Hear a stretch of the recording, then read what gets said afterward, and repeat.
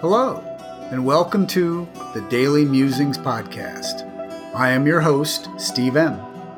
I will be reading the daily reflection from the books Beyond Belief, Daily Musings for a 12-Step Life by Joe C., and published by Rebellion Dogs Publishing, and 365 Tao by Deng Ming Dao, published by Harper One. To be clear, I have not received permission from either publisher to reproduce this content in any form. It is strictly intended for my personal use and the enjoyment of my family and a few close friends. I hope you enjoy today's Daily Musings.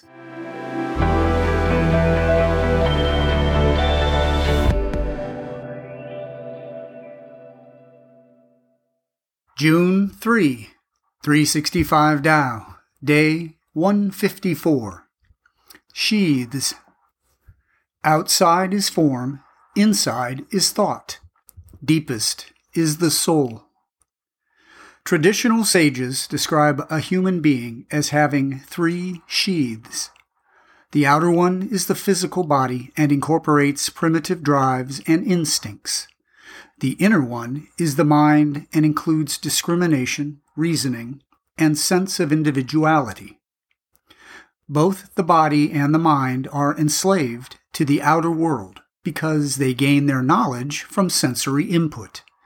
They cannot know anything intangible, anything without a form or a name.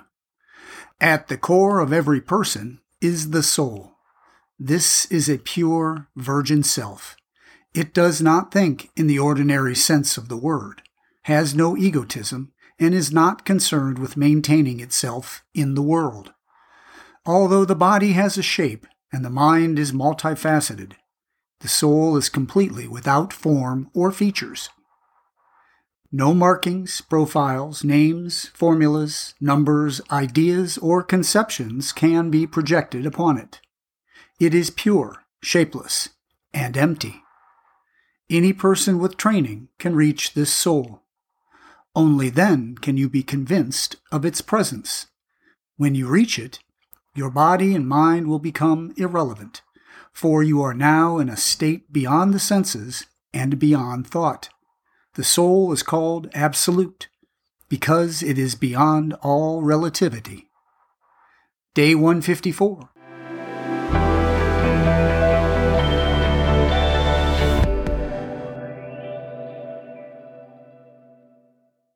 And now, Beyond Belief, Daily Musing for June 3. Today's quote: "The explicit awareness that you are a breathing piece of defecating meat, destined to die and ultimately no more significant than, let's say, a lizard or a potato, is not especially uplifting." Sheldon Solomon. Yesterday, we explored how we process life's uncertainties personally. Today, we look at how fear affects us socially. Cognitive dissonance is an uncomfortable feeling arising from holding conflicting beliefs or values. Knowing that humans are remarkable and that life's potential is infinite, while also realizing that death is inevitable, can be anxiety-provoking. Much of human activity is an attempt to ignore or avoid our untenable finitude. Culture, religion, and procreation suggest continuity and are symbols of our immortality. We can engage in such immortality projects to feel as though we're leaving a lasting impression, to say, "I was here." Terror management theorists, TMT, study the way people avoid confronting the reality of the Grim Reaper. This theory piggybacks on the work of cultural anthropologist Ernest Becker. Denial of Death, his Pulitzer Prize-winning book, explores how death anxiety subconsciously triggers some of the worst aspects of human nature as we fight to cope with or deny inevitability. Culture and society reduce anxiety by means of consensus. Worldviews tell us, "Don't worry, everything will be okay." Surrounding ourselves with like-minded people reinforces our beliefs.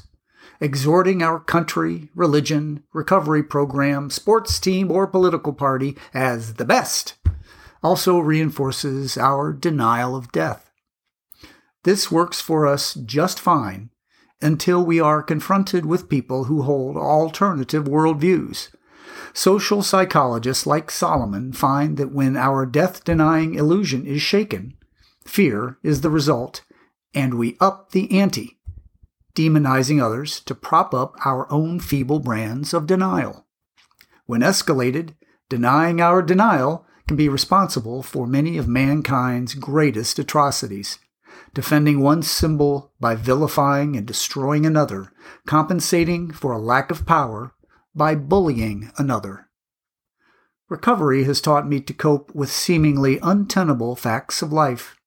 I didn't invent denial, but I sure am familiar with it. Do I ever prop up my beliefs, culture, fellowship, or home group by putting down another? June 3.